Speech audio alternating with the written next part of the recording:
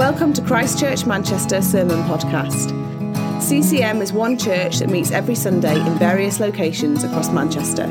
For more information about who we are or about our Sunday meetings, please visit www.christchurchmanchester.com. My home is not on this earth, not in this world. If you have got a Bible or if you've got a phone, will you turn with me to Matthew chapter 12? We're going to look at verses 46 to 50, and I think they're going to appear behind me, I believe. This is talking about Jesus, just for a bit of context. While Jesus was still speaking to the people, behold, his mother and his brothers stood outside asking to speak to him. But he replied to the man who told him, "Who is my mother and who are my brothers?"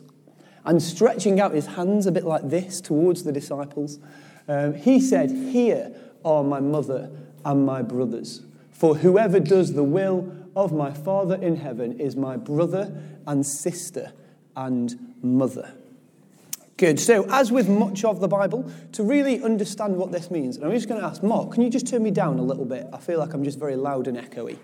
No one wants to hear this much of my voice.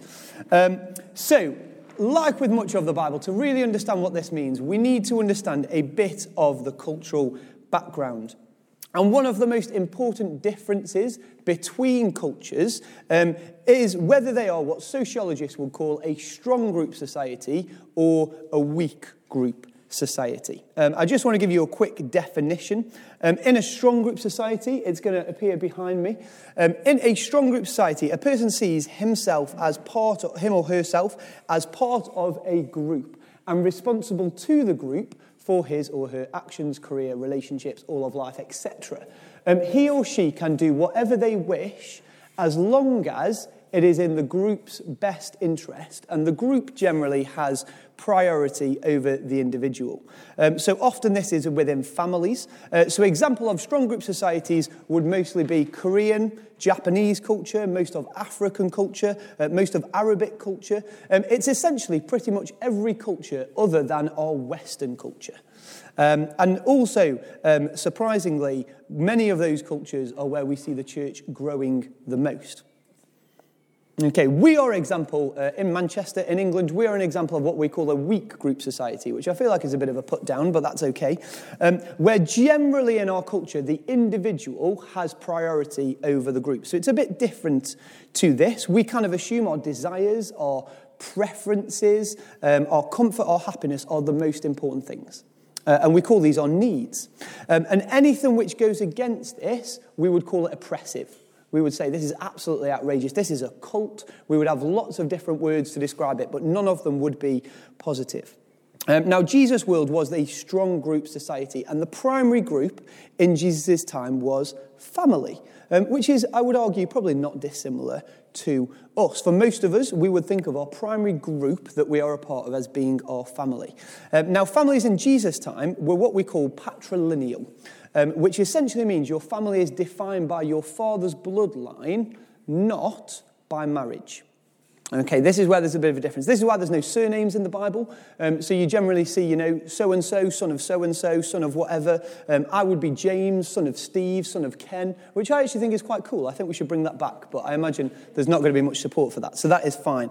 But either way, family is the most important thing, and it is about your father's bloodline. So in a patrilineal culture, generally, your wife actually wasn't considered as part of your family if you were a man. Marriage was mostly arranged. It was generally based on what is best for your family rather than what is best for you. So this is the culture that Jesus is speaking into. And that would mean your closest relationships back in the first century Mediterranean would generally be with your brothers and your sisters, not with your spouse or significant other. Yeah, we kind of just assume in 21st century Manchester, your closest relationship is your spouse or your partner or similar. But back then, it is your brothers and your sisters. And I think this is really, really interesting because what does Jesus call us as his followers, as his apprentices, his disciples? He uses the Greek word adelphoi, which you can see behind me, which is brothers and sisters. And now we're going to come to what that means for us in a second, but there's a few things I just want us to note first. First of all, this is really, really, really, really, I cannot emphasize enough, really radical for Jesus' culture. Yeah, he describes his family not by those patrilineal bloodlines in a culture that's all about your family and about honour for your family, but he defines his family as those who do God's will. He's saying your primary family isn't your brothers or your sisters, or for us, spouses or children and so forth. It is those who do the will of the Father. It's what we would now probably call your church. Now, this is crazy controversial, okay? It's probably one of the things that got Jesus killed. As we see coming later on, that all can be part of that family. And that actually, we see just after this, in chapter 13, Jesus doesn't go out with his mothers and his brothers when they're asking for him. He goes and he carries on teaching the crowd, and he teaches them the parable of the sower. And he talks about how some seeds are going to fall on hard ground, because he knows this was a teaching that was controversial at the time. This was seriously controversial. In a society that is all about your family and your family's honour, to say your primary family is actually the church, it's the other believers, that wouldn't have gone down well in Jesus' time.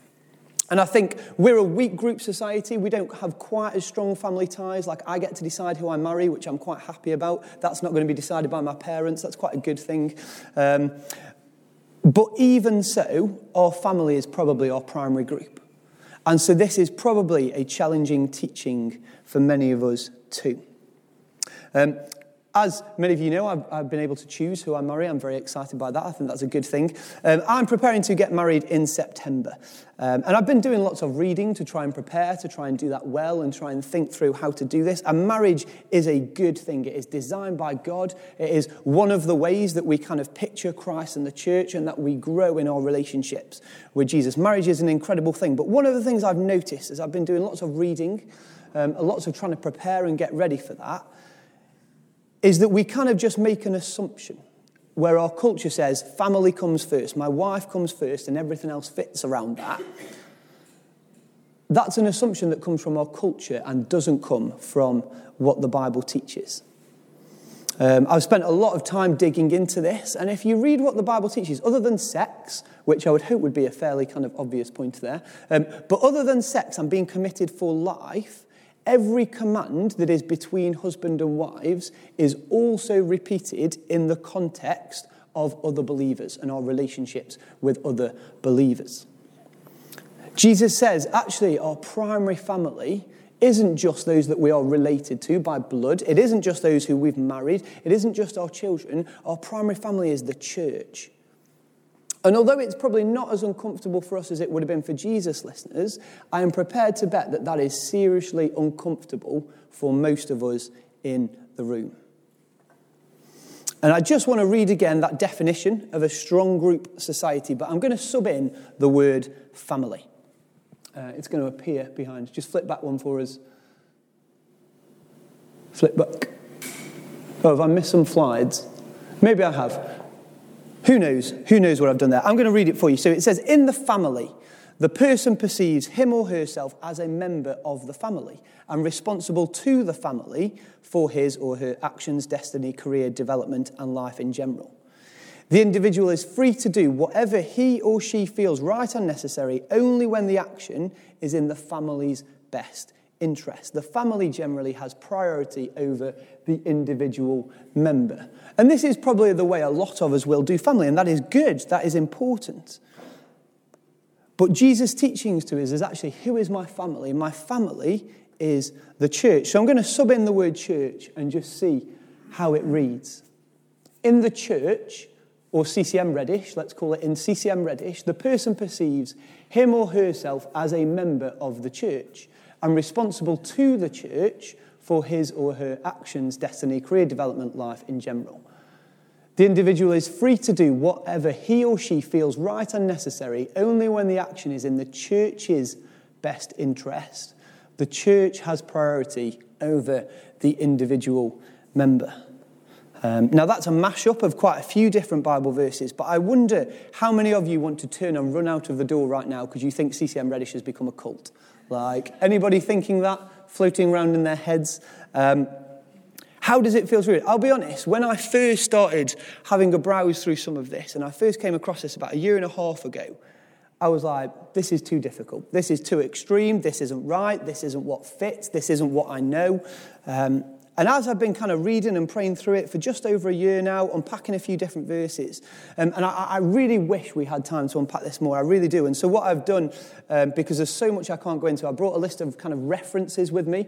So if you want to unpack more of these verses, there's a couple of sermons and a couple of books to read. I've kind of brought those as a collection that I can give to you at the end if you want to dive deeper.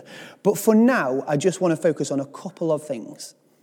Okay, the first thing I want to focus on is when we read definitions like that of what the church should be, when we look at the Bible telling us to kind of be devoted to teaching and fellowship, when we look at meeting daily together, sharing out our wealth so that those who have more share, so it's more equal for those who have less, when it talks about putting your church family first, putting your church first in decisions about your job, how you're responsible to the church for your own personal growth with Jesus. When it talks about all that, I think it's normal to go, everyone do that together. Good. Some good puffs over there. Yeah, it is not just you who is sitting there thinking, that seems pretty full on. That seems a bit extreme. Okay, I'm going to be really honest. When I was preparing this sermon, I was probably more nervous than I have been in over a couple of years to preach this sermon. And the reason for that is because I genuinely, after probably a year or so of wrestling with it, I believe this is what the Bible calls us to. But I think we are all, every single one of us in this room, myself definitely included, a long way off this. Okay? And that's okay. There is no judgment because we're on a learning journey together. We're trying to learn how to do this together. But the reason I highlight is because to be able to do something about it, I think we need to realize a lot of the fear that comes from doing life like this, a lot of the fear that comes from living as the church, as Acts did, the pushback that we want to give, the calling it extreme and saying it's out there, that comes from our Western culture. It comes from our Western church culture and what we're used to. It doesn't come from Jesus and what the Bible teaches. Yeah. That's hard. And we're all going to be looking at that thinking, flip, that sounds hard. And so the second thing I want us to recognize is that, yes, this is really scary and it looks like it's going to cost an awful lot, but it is so, so, so worth it. And so I just want to dive into a little bit. When it sounds so hard, when it sounds like we'd have to sacrifice so much, why on earth would we want to live in community? It just sounds difficult.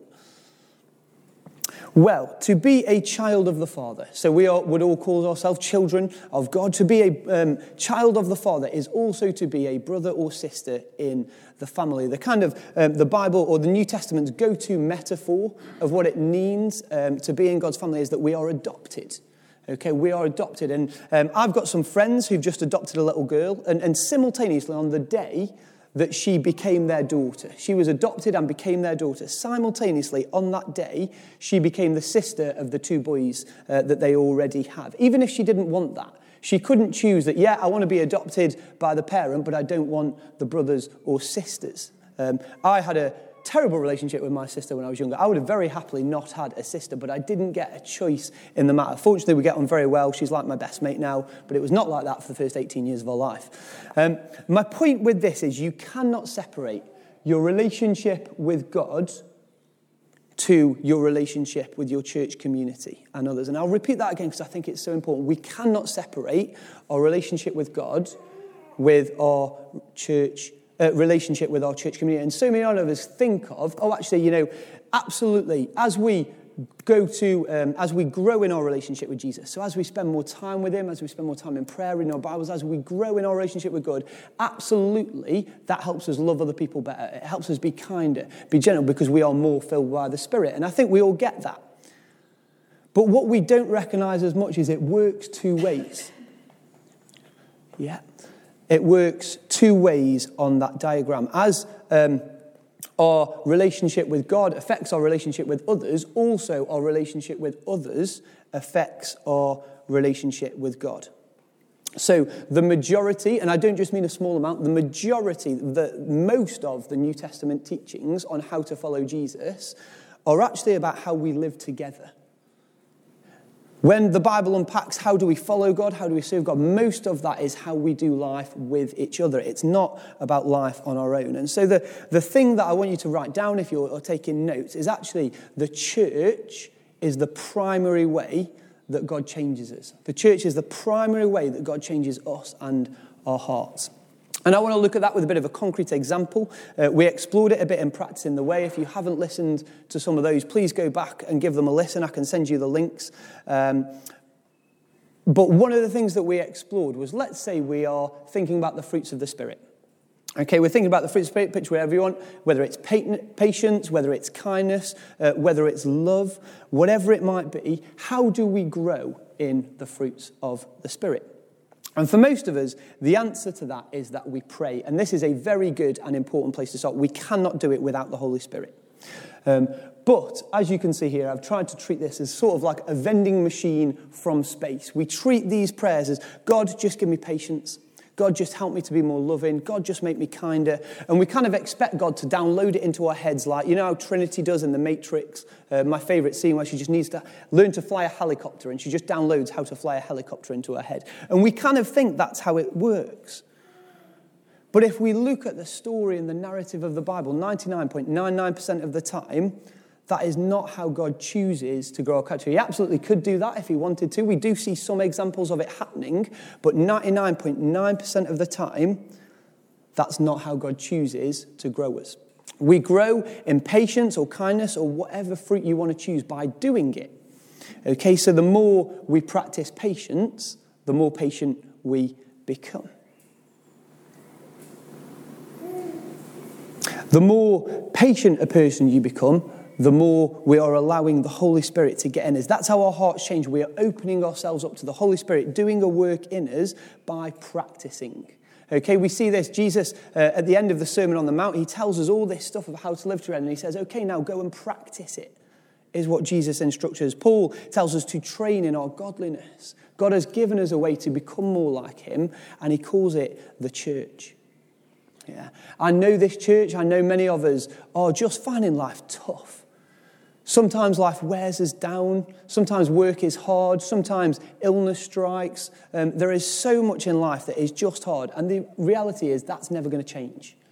Life is always going to be difficult. But if we want to know the peace and the joy that comes from following Jesus, if we want to be able to be patient when circumstances are not going our way, if we want our contentment not to be shaken by whatever's going on at work or difficult people around us or problems in life, our training ground to get us to that place is doing life together in the church. That's Jesus' vision for the church, that we are a family and not just a Sunday meeting. So, how's everyone feeling? It's quite a full-on, it's quite challenging. Let's finish by looking at what does it mean for us to live in community. And I just want to quickly look first at what community is not and what community is. So we're going to start with what community is not. Turn with me, if you've got your Bibles and you've got your phones, to Matthew 10, and we're going to look at verses 2 to 4. It's going to appear behind me. Many of you may have seen this before. It is the kind of list of the first community group, essentially, the 12 apostles. I'm not saying that we're like the apostles, but our community group on Wednesday did have 12 people. And I was like, not drawing comparisons, but maybe there's something there. But anyway, the first disciples, we can kind of think of them as the first community group. These are the names that we get given by Matthew, and I just want to highlight two of them that are given a moniker sort of next to their names. The first one being Simon the Zealot. So, the Zealots were a Jewish right-wing terrorist group.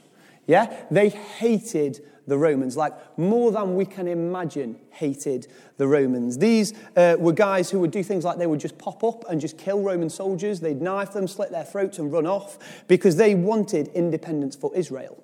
And Rome had come, they'd conquered them, and they were trying to get rid of Roman rule. Simon, more than anything you can imagine, would have hated the Romans. Pre-Jesus, he was part of a group that literally would go around committing murder because they believed in it so strongly.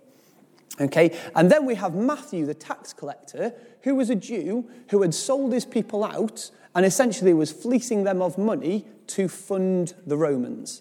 Yeah? See where I'm going with this? These two are in the same community group. Yeah? I want you to picture Wednesday nights. around a sausage casserole with Matthew and Simon chatting to each other, or trying to unpack a verse of, well, they wouldn't have unpacked a verse like this, but trying to unpack the Bible together. Sitting there and they're arguing over the slow cooker and whatever else it is that they're doing. Can you imagine that Simon and Matthew are best friends? Can you imagine that they got on with each other particularly well? I am going to suggest, I think quite confidently, that they wouldn't have done. Like, Simon's sitting there being like, oh my word, what a traitor. He has sold himself out. Matthew's sitting there probably correctly saying, Simon, he's a murderer. I'm not having any of this. That is not going to be a nice, comfortable community group. We've got James and John in there. There's a great story about how James and John kind of run to their mum, and then their mum runs to Jesus and is like, Jesus, make us the most important, or make my sons the most important. And then it all kicks off and the disciples get really annoyed. They are constantly arguing. They are not a group that were just lovely best friends.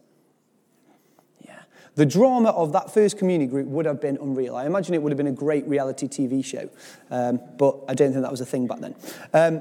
It wouldn't have always been fun, okay? It wouldn't have always been easy, but we see, as the story of the early church goes on, these guys become brothers. They become brothers and they are transformed by the Holy Spirit. There is a difference between friends and community. Friends, there is a bit of a spark there. There's a chemistry because they like us and we like them, and it's all very nice and we feel good about it, and it's a good thing. And friendship is a good thing, but community is more than that. Yeah, community is also being with those people that maybe you don't get on with quite as well. Those people who are different from you. Friendship is quite easy generally. It doesn't challenge us as much. We don't have to work as hard to be patient or to be kind or generous because we like the person. And so it's a lot easier.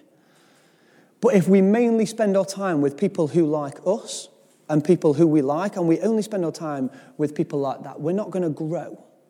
We're not going to be transformed by the Spirit in the same way that we would if we live in true community. And so please do not hear me wrong. Friendship is good and we need friendships. Friendships in community is good. We need friendships in community. But it is also good if there are those in your community that you don't get on with.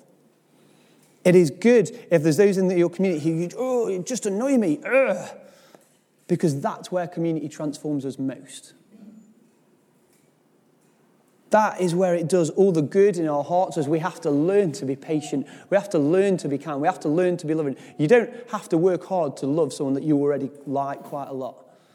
That is where community transforms us. Community is not the same as chemistry.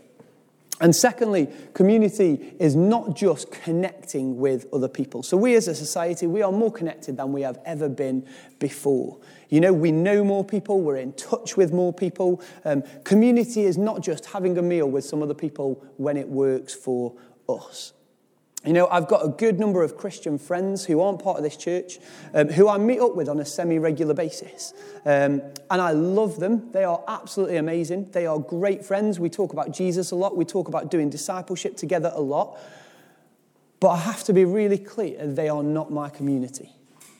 Because I see them when it works. They're friends, they're amazing, but I am not committed to doing day-to-day life with them. Friendship is good, but it is different to just connecting with people or friendship. Community is a commitment.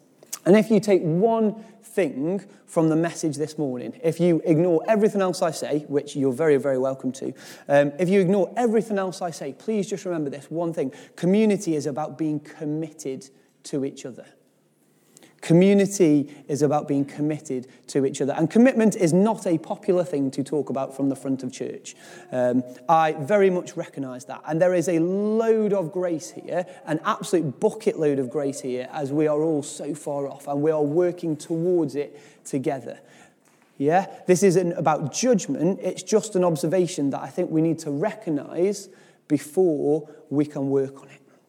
Yeah, to see the benefits of community, we have to commit to each other. There is always going to be a better offer on the table than being together.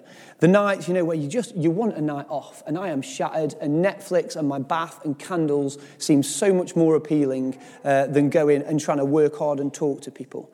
There's always going to be a day where there's an offer to hang out with friends or family that, to be honest, we like an awful lot more than the people we're spending time with in community. or there's a show or a football match or something that is just so much more fun than being together, there is always going to be a better offer on the table. Community isn't just doing life together when it works for us. It's about committing to each other and saying, actually, being with you is important, even if there's something I would rather be doing. One of the books that I read on this a couple of months ago was looking at it's a very specific thing in our Western culture that we do, where to kind of justify a lot of our individualism and the focus on us, we replace the word want in sentences with the word need. It's an interesting study to do. Just listen for how often you hear it. People say they need something when actually what they mean is they want something. But as we start to use the word, I need a night off. Oh, I just need X or Y and Z. That becomes what we believe. And I want to be really honest, I was scared about preaching this morning. I have not been this tummy nervous for a while before I've preached, because this is just so far away from what we're used to. We are in a culture where myself, my feelings, that's what comes first. The idea of sacrifice isn't a thing that we're generally a fan of, even in the Western church culture. But often what we call our needs are actually our wants. And giving up what we want, that is how the Holy Spirit changes us. The Bible is full of this. Jesus talks about how often we'll try and save our lives and we're going to end up losing it. But it's if we lose our lives, that's when we save it. There's so much about picking up our crosses and sacrificing, because that's how God changes us. Let's take the example we talked about. As we practice giving up what we want, as we say, actually, I'm going to commit to going and praying with Luke, even though there's a million things I'd prefer to be doing this morning than praying with Luke, like lying in bed. As we practice not getting what we want, not getting that lying, not getting what's comfortable, we train our hearts to become more used to not getting what we want and what's not comfortable. So when the storms of life come, when work stress hits, when someone gets ill, when something outside our control hits us hard, we're more used to not getting what we want. We're more used to things not being comfortable. And so it doesn't hit us quite as hard. And then we go through that cycle again and again and again and again. And as we learn to give up what we want, as we learn to sacrifice and put others first, that's how we learn that secret to joy and peace and contentment, no matter what the circumstance is, because we're used to it. We're used to not getting our way. I think we see time and time again in the stories of Scripture, that is how God changes our hearts. That's how we are opened up to the Holy Spirit, by practice. Yeah, and that's why community needs commitment. Because just kind of doing socializing or life only when it works for us doesn't bring all of the benefits that Jesus designed church community to bring. And I promise you, it is the most incredible benefits.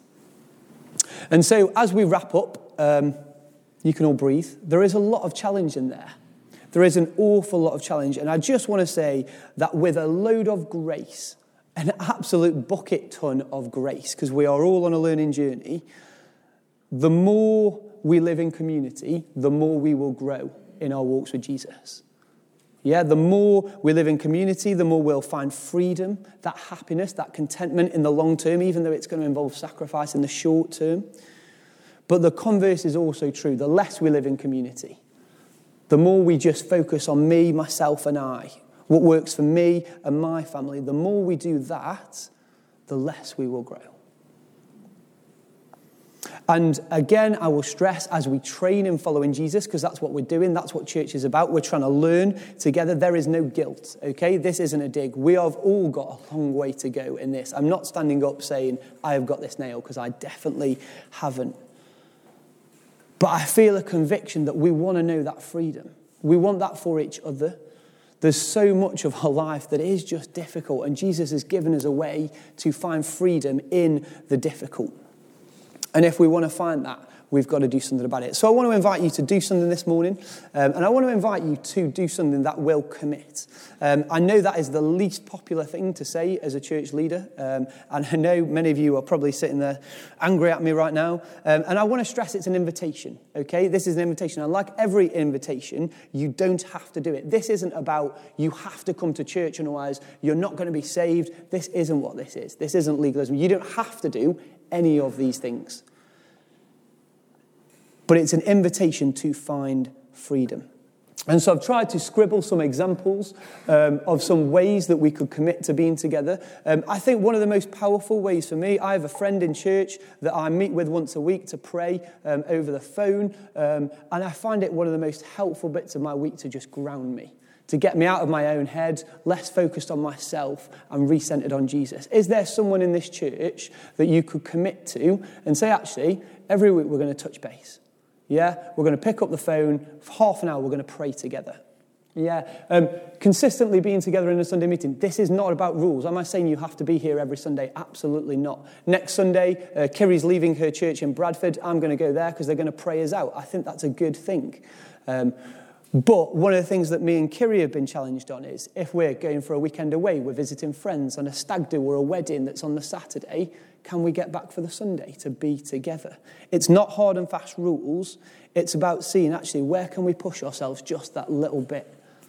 The same with community groups. There are many people in our church community who maybe have childcaring responsibilities. Okay? You physically can't just abandon your child in your house. That's illegal. Please don't do that. We'll have to do a lot of safeguarding work. I don't want to have to do all of that paperwork. But what can we be doing as a church to work around that, to support those people who actually a Tuesday evening, we're struggling? There is a challenge to us as a church, but mostly what I want to encourage you to do is just challenge yourself a little bit. The meals with each other. We can make this an absolutely massive thing. I'll call Anna out. I'm so sorry, Anna. I had Mark and Anna around for dinner when you first joined the church. I completely forgot that they were coming around. I finished work late, and so I served them 3-minute tortellini that got boiled as they got there, and it was probably quite a grim dinner. And I hope it didn't matter because you stayed, so something worked. But my purpose is regularly, inviting people into your home food. It might be that you're going to do bacon butties in the morning before you go to work and pray together. The bar is low. If you are absolutely run off your feet, you've got young children and you're busy, there's people in this church who've got more time. Say, actually, I'm really struggling. I can't give you, will you come round and cook dinner for us and then do the washing up? Yeah, there are people in this church who have more time and people in this church who have less time. There's people in this church who have more money and people in this church who have less money. That is why Katie and Lily, that group is so important because it's starting to help us not just give away our stuff, but give our time to each other. Can you serve someone else in this community with what you have? Each of you has something that you can serve others with. And that's where being a family comes in. Yeah? Jesus tells us our primary family isn't who we're related to. It's not your wife, your children. It's not, I don't know why I'm looking at you, Isaac. It's not Isaac if you're Hannah or you're Simeon. Actually, your primary family is the church. And Jesus has designed this way, this team, this community, to help us find freedom. But we've got to choose to live that out.